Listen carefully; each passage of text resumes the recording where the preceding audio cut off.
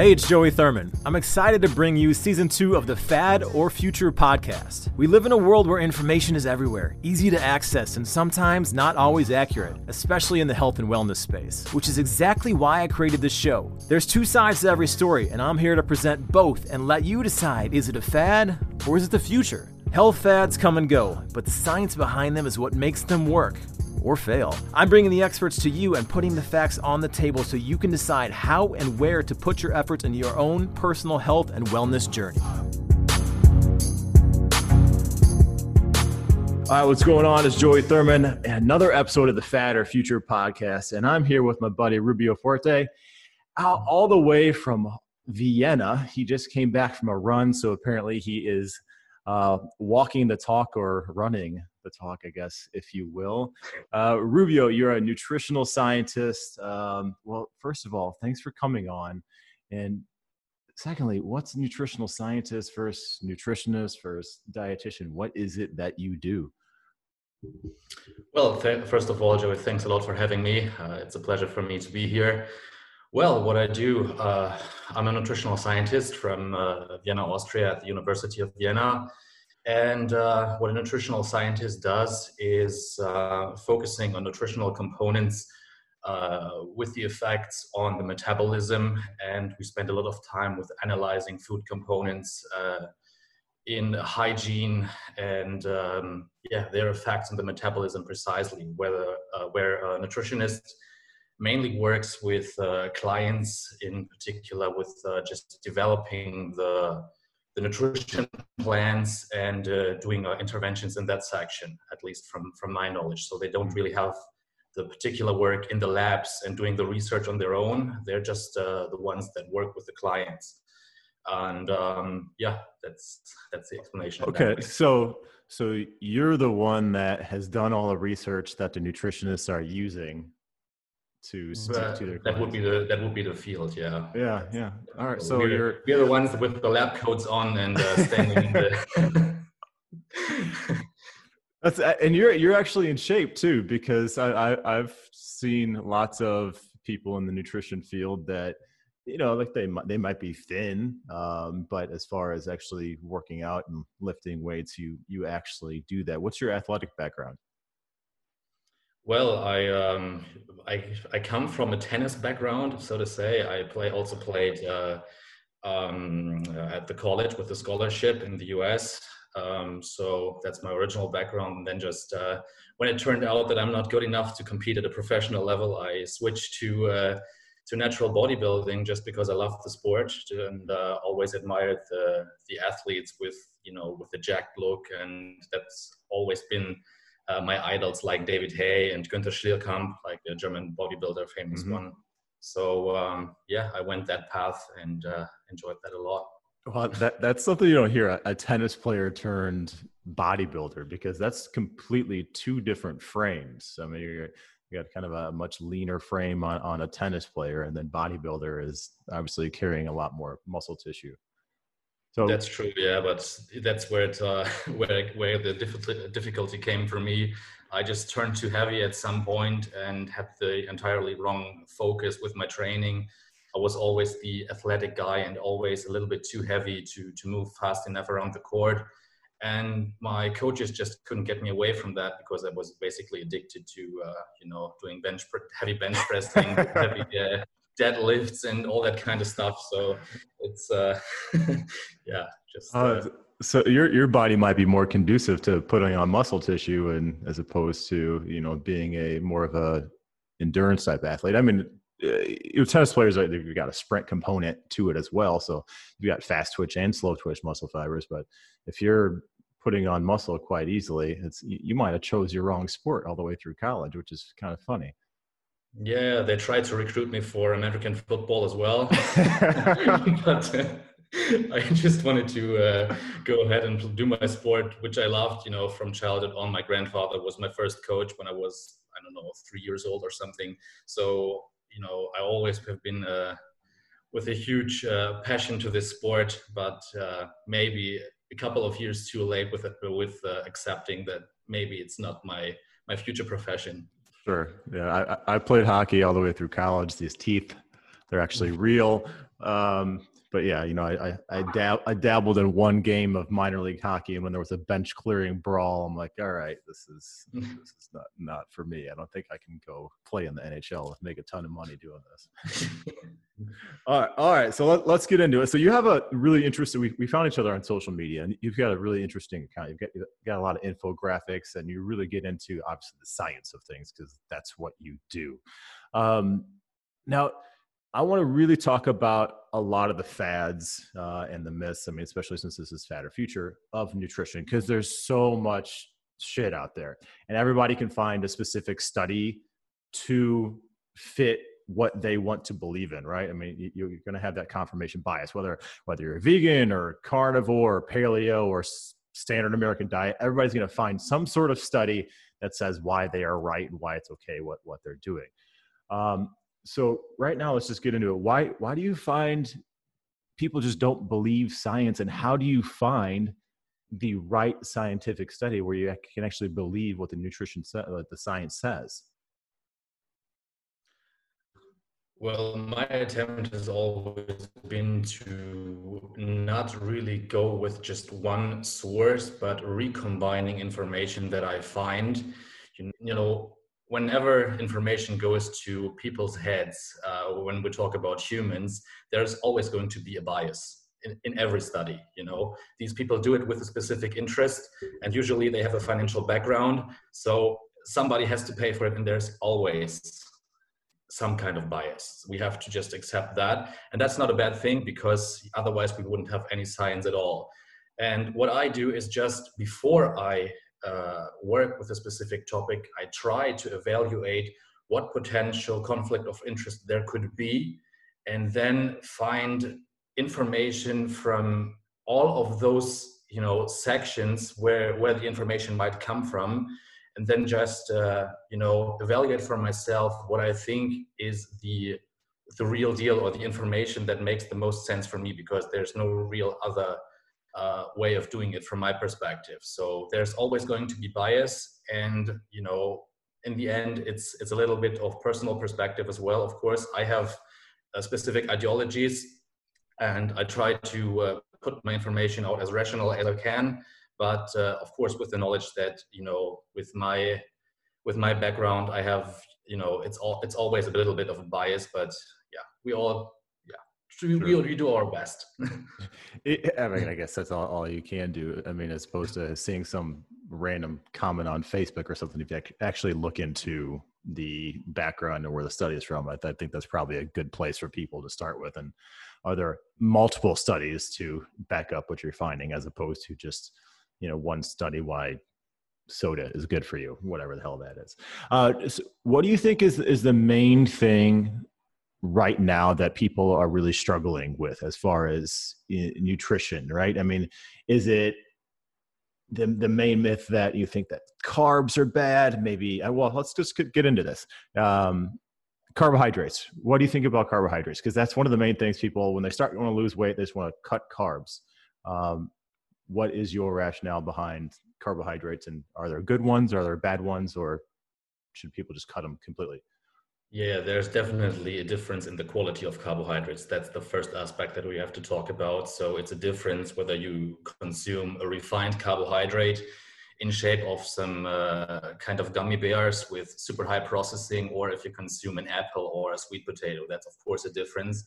But the first thing that we have to look on, or that we have to focus on, is that we have 3 macronutrients, maybe 4 if you want to include alcohol, which doesn't really make sense, but right. It's fat, protein, and carbohydrates, and only 2 of them are essential, meaning that you have to consume them from the outside exogenously to keep up all body functions, and those are protein and fat. So carbohydrates are non-essential, meaning that you can synthesize all the carbohydrates that you need endogenously through a process called gluconeogenesis. So that's the first thing that we have to accept. That's just, there's not really a question about it, which doesn't mean that we have to,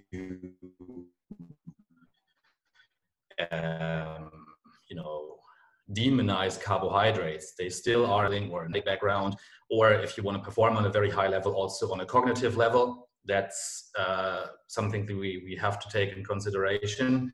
But the main aspect is that we can't base our diets on carbohydrates when we know that there are 3 macronutrients that are essential and 2 that are essential, and carbohydrates is none of them. So it's all a little bit, the perspective that the mainstream gives you on that wouldn't really tell that, so that's something we really should focus on in this debate. Yeah, because I think that people, when they hear that the, non-essential versus essential, they're thinking, oh, like, well, I can completely cut them out. But you hit the nail on the head, and it's probably contextually based, right?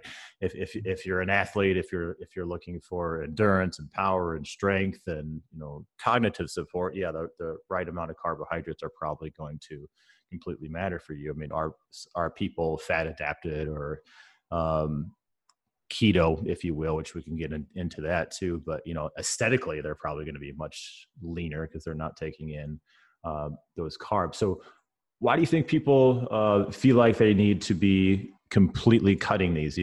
Because keto is huge right now, right? And people going, and I know that you made a post about keto, and what did you call it? Auto ketosis, I believe, or auto ketogenic. Why do you feel that people need to cut that so much? Because there is a certain percent of the population that having a high percentage of fat probably won't be good for them because they can actually digest them.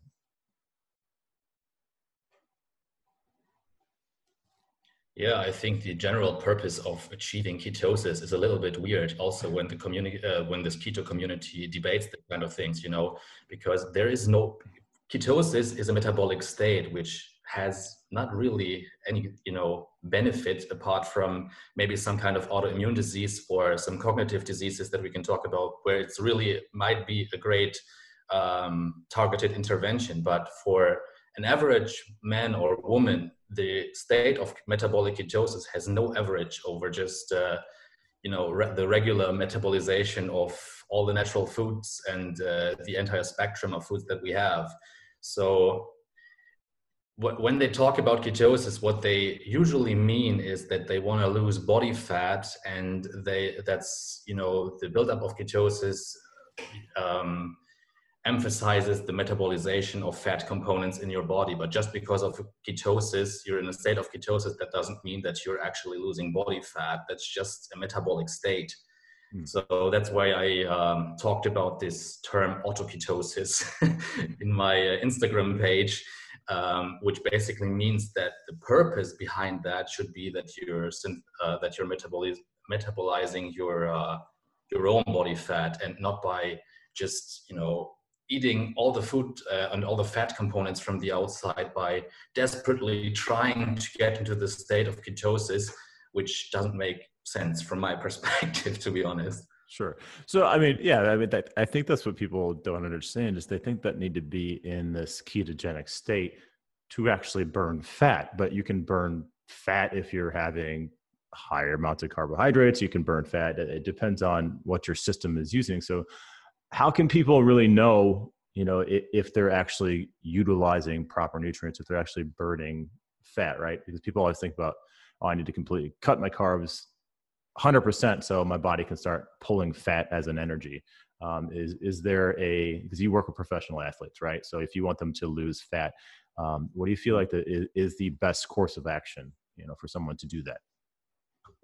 For me, the best course to do that is actually going with natural body signals. And, my attempt would always be to primarily rebuild natural body signals and hunger signaling before I work with the client. And then, in a state where you have natural hunger signals, you can really trust the individual's body signals and then go by them and build up a dietary regimen built on their individual needs, which will always lead to the ideal body weight in every case. So there are individual differences, like the composition of the microbiota, which you have to take into consideration every time. You can measure those things with, a lot of work that you have to put in, but the easier way to do that is just rebuilding natural hunger signals and then go from there, which always leads to success. Sometimes I have to work, I have to be honest here, I have to work with forced feeding or a forced diet when, for example, I work with a lot of combat sports athletes that have to have a specific weight on a specific date. So what we do is just, play around with the hydration and with the food sources, etc., to just drop the weight drastically. But for an average person that tries to lose body fat, you shouldn't just focus on metabolic state or something that comes from the outside. That should be an endogenous process. You should trust in your body signals and build up your own dietary regimen based on them. And there is no expert that knows what's the best dietary intervention for you. All we can do as experts is to help you to find out what's best for you individually by activating your natural body signals. That's at least my perspective. Yeah. So when you say your own body signals, how do people know what that is, and how do you tap into that? Right. I mean, I think a lot of people are confused when they're actually hungry or thirsty or tired, or you've got all these natural body processes. I mean, how do you start with someone that really doesn't know how to tap into that? The attempt usually is by cutting out the processes that trigger you away from the natural body signals. So that is what we focus on. And that would be, for example, exclude all the processed foods that you're consuming, because they are designed to disrupt you exactly from those signals, which in the long term always lead to overconsumption of those foods. So for example, when we talk about processed sugar, you won't gain weight because you eat a Snicker bar at one particular time. But if you don't break that behavior, it is going to accumulate. And for the next event where you have a Snicker bar, you need more of it to experience the same pleasure. And then you have this process. And by breaking that circle, for example, with the focus on the sugar and that, we rebuild natural hunger signals, and people start to crave for real foods. And then you build up on those individual signals. And that turned out to be a very precise intervention to lose body fat, and has a success rate of 100%, at least from my clients. I can tell that. Really? So how long does it take for someone? I mean, you say processed foods, so I'm assuming just the candies and the sweets and the sodas and all that sort of stuff. How long does it take for someone to cut that out until they really start understanding their own hunger signals? I mean, is it a couple weeks? Is it months? Is it immediate? What do you notice?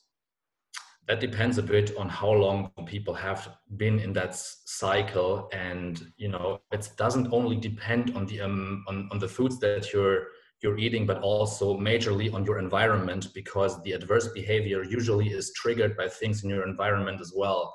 Because people get back at home and they sit on the sofa and then start eating a lot of crap, while watching on the TV. But if you don't break the behavior of sitting in front of the TV in the evening in the first place, you're always going to trigger back that behavior. So it's also a big psychological component behind that.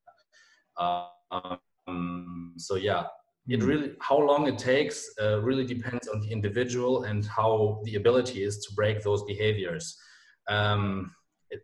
It could be 2 weeks, it could be 2 months, but later, more than 2 months, I actually never experienced if the client really is willing to make the changes and, accept that this is going to be a process that will have I don't know the English word for it, but it's going to induce some short-term pain. And if you are able to sustain that and work through that in order to achieve something better in the long run, that's a major aspect, if you can do it or not. Okay. Yeah, and I'm sure the people that come to you to work with you, one of their athletes, they have a high drive anyways, so they're going to pretty much do what you tell them to. And I think anybody that is really ready to, I mean, if you've played, professional sports or high level sports and you've push yourself through that pain and discomfort of training, and you want to do everything that you can for the most part, and that includes nutrition. So I'm sure, yes, it makes sense. It's completely individually based. All right, let's talk about some big ones here. Salt.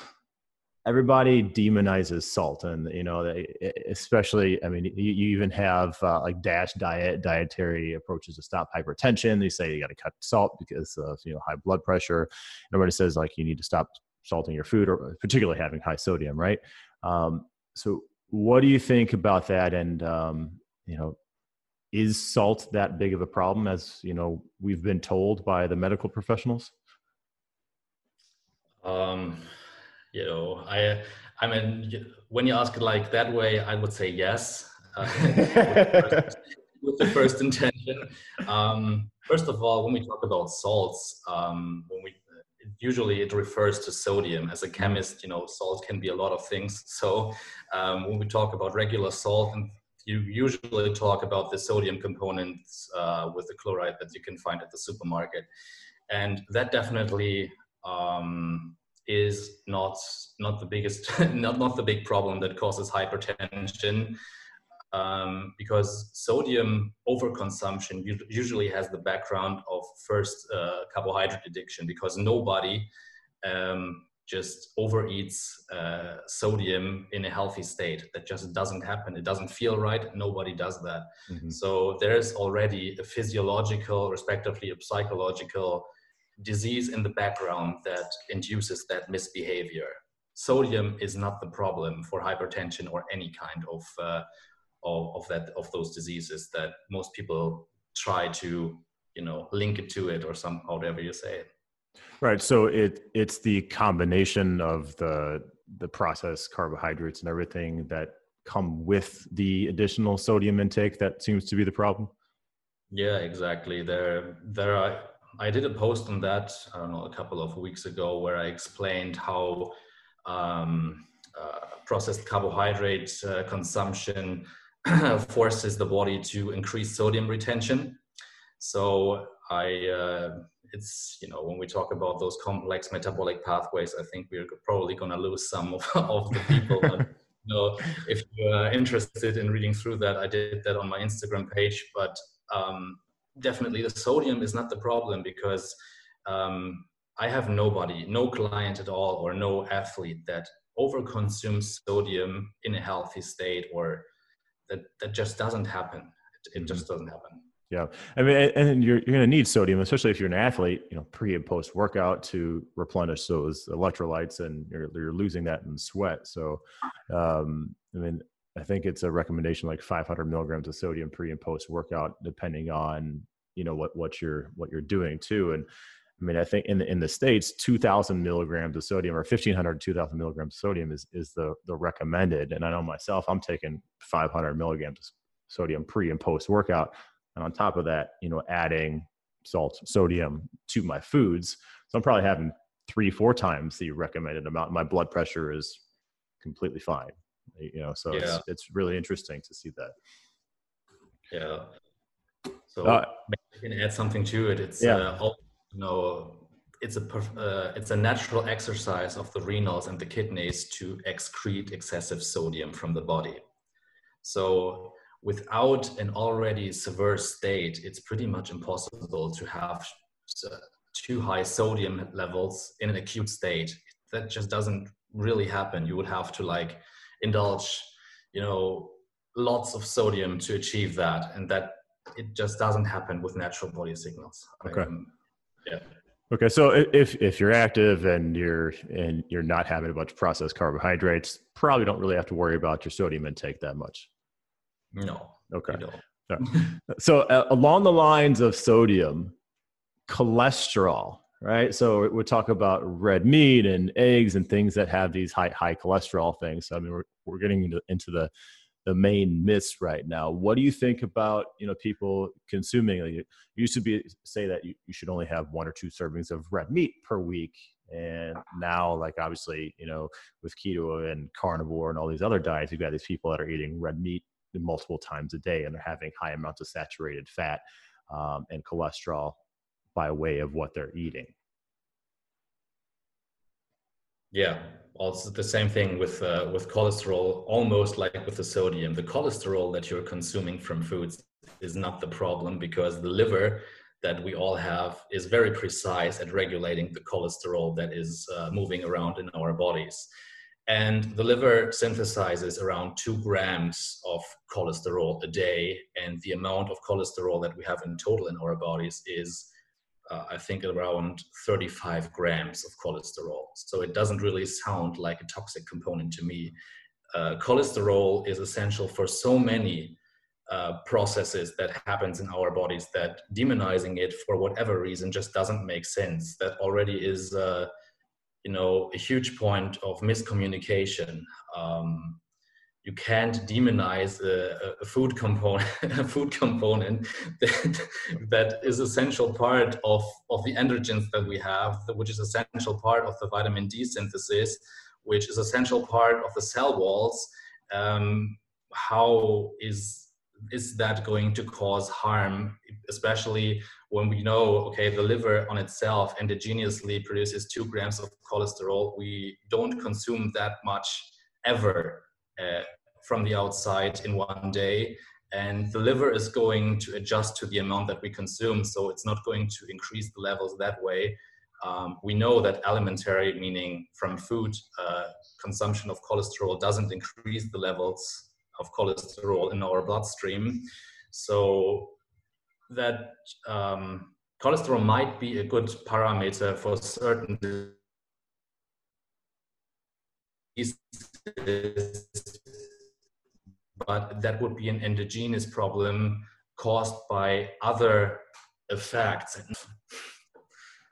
Okay, so I mean, people still think that having like eggs is going to cause their cholesterol to spike like crazy. So for most individuals, unless they have some sort of issue, eggs, red meat, you would say that's okay as long as they're not combining it with some sort of processed carbohydrate. I say those food components, eggs and meat, have been essential part for, I don't know, 4 million years. And and I don't see the point why now, with investing weird strategies to force people to eat more vegetables and focus their diet on carbohydrates with very questionable propaganda attempts, I must call it that way. I don't know why those foods that that are perfectly natural for humans to consume now all of a sudden turn into toxic components. Every natural food that we know has a place in human nutrition, and that includes all natural plant foods and all natural animal sourced foods. Okay. So, yeah. All right. So, that's pretty funny. Yes, 4 million years. That's a very, very good point, Rubio. All right. Now, what about you made a post about the brain-teeth axis, and that was actually really interesting. Can you touch briefly on what that is? Brain-teeth axis. Yeah. I just showed a picture of the connection, from the nervous system, from the teeth in direction of the brain. So I just wanted to point out that, infectional diseases in your oral tract, if you want to call it that way, don't just, that have the effect that you have acute pain or local pain in your teeth, or is it just an infection in here? It has a lot of, direct impacts also potentially on the brain and its physiology. So my main attempt of this post was just to show how close that connection is. And you shouldn't, when we talk about food components like sugar or processed fats and etc., we always just focus on how that affects the metabolism after actually consuming it, and then it's going to have an effect when we have metabolites running around our bodies. But actually, already the intake in your mouth has direct impact on your nervous system, on the reaction with certain hormones. And, I just wanted to point that out, how that works. And I I'm pretty sure I got a little bit more on the research area in my post, but just to give an overview, it's a very close connection. And not only the components that you have in your stomach are going to affect your metabolism, also what happens in your mouth already has a huge impact. Yeah, interesting. Well, talking about digestive system and the gut, I mean, how important is our gut health for our immune system, and how do we make sure that, we do have a proper gut health? Well, the gut health depends on the dietary regimen that you're on mainly. And people tend to overcomplicate this topic usually by topics like probiotics, prebiotics, whatever. I don't know what the term was. I had something new all coming up with that as well. I don't know what that is all about. But when we talk about gut health, we usually talk about the barrier there, that the mucosa is intact, that the metabolization is effectively, that we can absorb the nutrients that we want to absorb, and excrete the toxins that we don't want to have in our metabolism. That depends on the health of the microbiota, the microbiome that we have in our intestines. And keeping that intact depends on natural foods, basically, which might differ individually, whether it's more of a plant-based or more of an animal-based attempt. But it's all about the natural foods. Yeah, that's basically what I can tell you about it. And the microbiota has a direct impact on basically every aspect of our metabolism, and just because it affects the absorption of every nutrient. So the range of potential negative effects of a disrupted microbiome, for example, by abusing antibiotics, is huge. So that's why the side effects may be very imprecise at some points as well, which makes it a very, very complex topic. Yeah. So do you recommend people, take some sort of, probiotic or digestive enzyme, or you just want them to go to eating more of a natural food sources and plant sources, and see how their body responds? Well, the balance of the microbiota depends primarily on the environment that they have to live in, and those depend on the food sources that you eat. So that's the prime balance of which bacterium you want to have there, or what's natural for your individual metabolism. That depends on the food choices. And the only time when I recommend probiotics would be after the abuse of antibiotics. So you consume a lot of probiotics if you just consume, for example, natural milk products, but that happens just as a side effect. But consciously adding probiotics, I only recommend that after the excessive use of antibiotics, which unfortunately is a huge problem in our modern society. And that really disrupts the microbiome long-term potentially, and causes a lot of problems. So in that case, it might be needed to force the microbiome to regrow faster by having probiotics. But the main aspect is always the environment of the microbiome. Okay.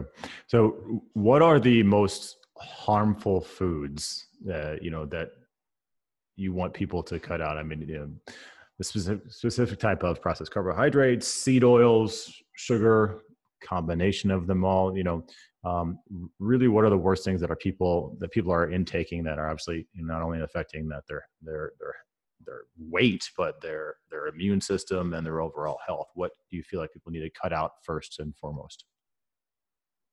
Well, it's always a holistic attempt that I'm going for when I try to do those kind of interventions. And as I already said, it's every natural food source has a part in human nutrition, and every processed food, whether it's animal based or not, is a potential, has potential negative effects, and should also be, claimed as one. It's a toxin at at every dosage, just like alcohol is. There's nothing good about processed sugar, never. So it doesn't mean that we can't have a treat once in a while, but when we have one, we should know about the potential negative effects of it. And my work just focus on promoting natural foods based on the individual cravings, and excluding all the processed ones, basically. Okay. What about seed oils specifically? Which oils should people stay away from and why?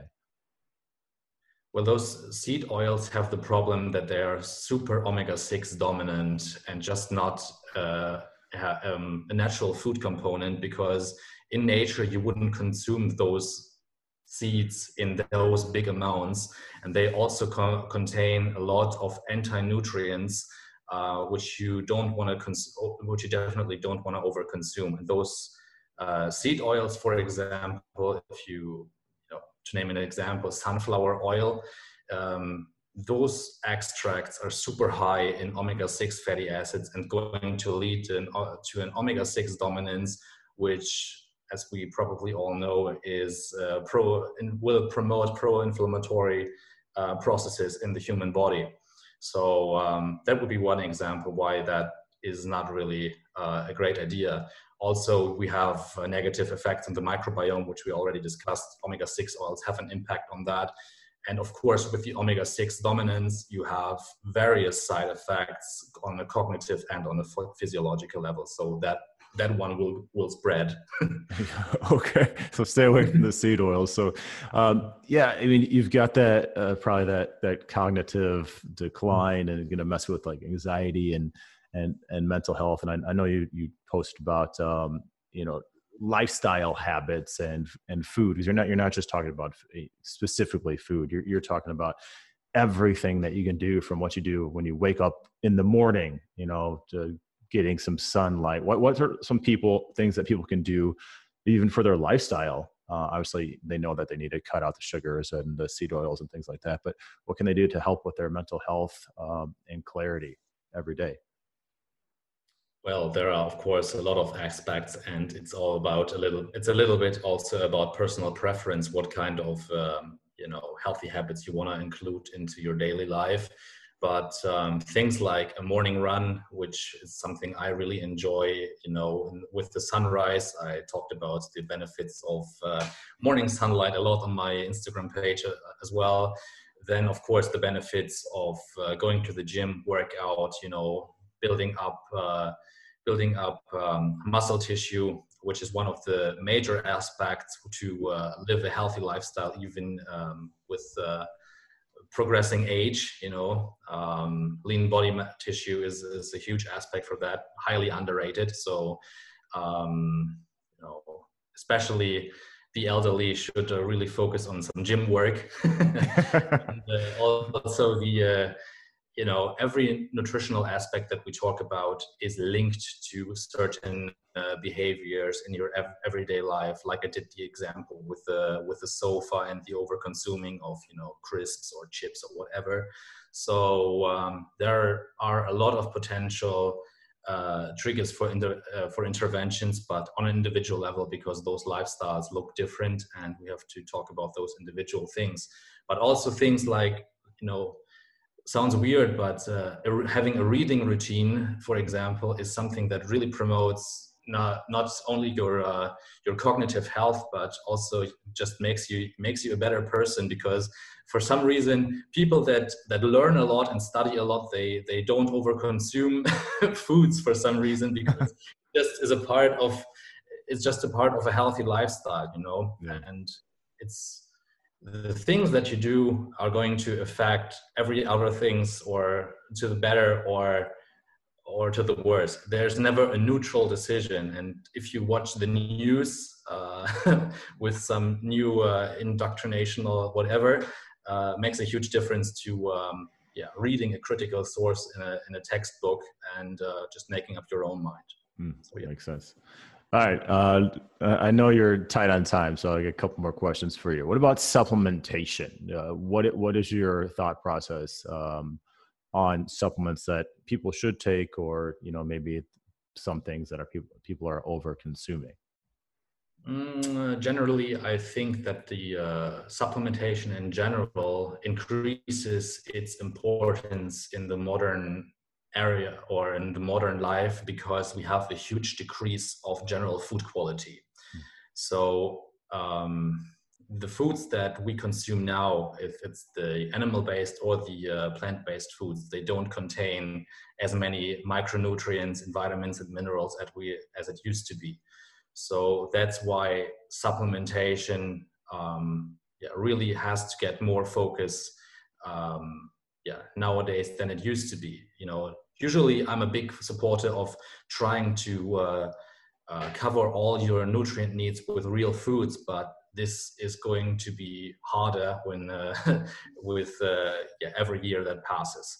So we have to especially focus on components like vitamin D, which I talk a lot on my page as well. Mm-hmm. It's hard to cover that with natural food sources, especially when you don't have the opportunity to get out into the sun, like where you're living and where I live. It's possible right now. Yeah. So vitamin D is a huge aspect for many reasons. Even though I'm eating a salmon steak every day, it's hard for me to cover all my vitamin D.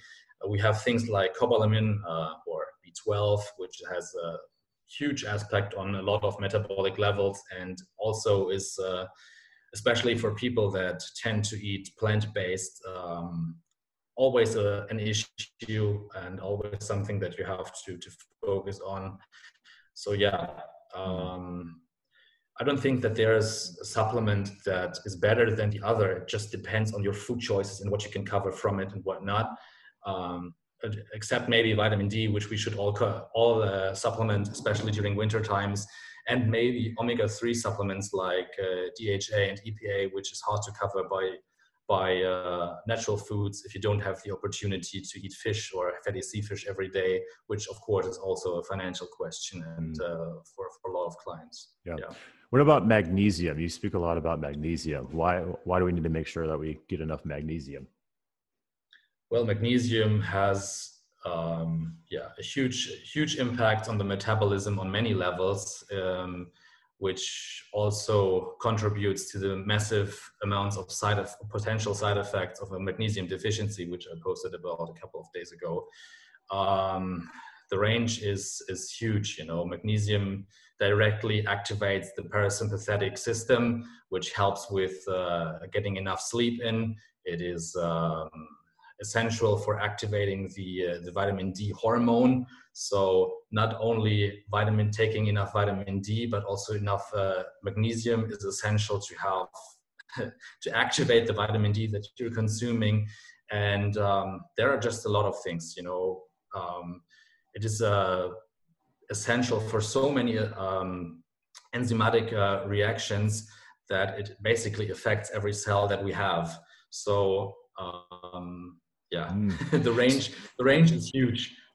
So where do if people, what are some main foods that people should be consuming to get magnesium? And if they don't get that, is there a general recommendation on how much magnesium they should be taking in a day if it's supplement form? Well, that really depends a bit on the individual itself. My personal recommendation is fatty sea fish, also for magnesium. I pointed that out a lot in my Instagram page, basically because of the combination of vitamin D and magnesium that you have in fatty sea fish. So that is a very good recommendation there. With the amounts that I recommend, it's very hard to tell. I'm usually not the guy that does general recommendation on the intake of any kind of supplement or form of nutrient, also from natural food sources, because as I already claimed, I'm a supporter of those natural body signals. And if the body craves for more magnesium, it's going to let you know usually. So, and that's when I come to action and not focusing too much on numbers, which have a huge potential to be biased in some way. So, sure. yeah. How do you know if it's craving magnesium, or some other nutrient, right? Well, usually that could be something that people unnaturally crave for sugary foods. Mm. That's, for example, one thing that I talked about a lot, how that happens, because people usually don't crave for sugary foods on a natural level, because, as mentioned, carbohydrates are a non-essential nutrient. So the craving has to come from mainly from something else, and magnesium is one component that could be missing to cure that issue. So that would be one example. But Okay. those topics get really detailed, and if we go that path, I think we open up more questions than answers. So that's fair. All right, that's fair. Okay, last question. Where do you feel the future of your field, nutritional science, is headed, and what are you excited about?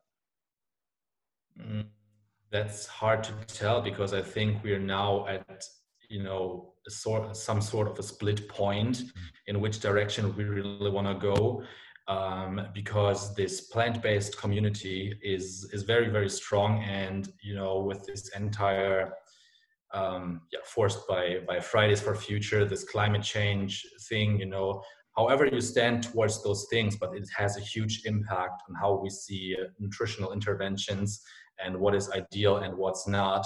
And I have a question if that is the right path, or if we should really focus more on natural food sources and include everything that we have in our power and all the aspects that we can really try. If people focus on one direction exclusively, there usually is some aspect that they don't want you to ask. I'd say it that way.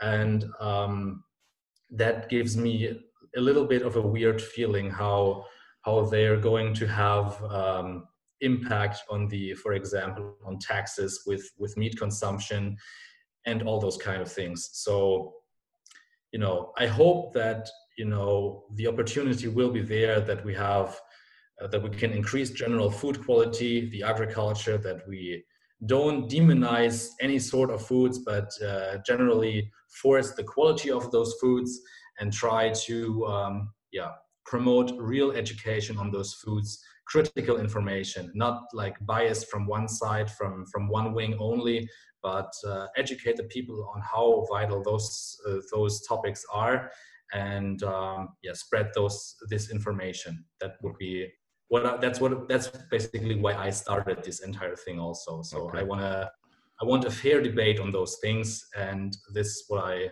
try to stand for. All right, Rubio, where can people find you? Well,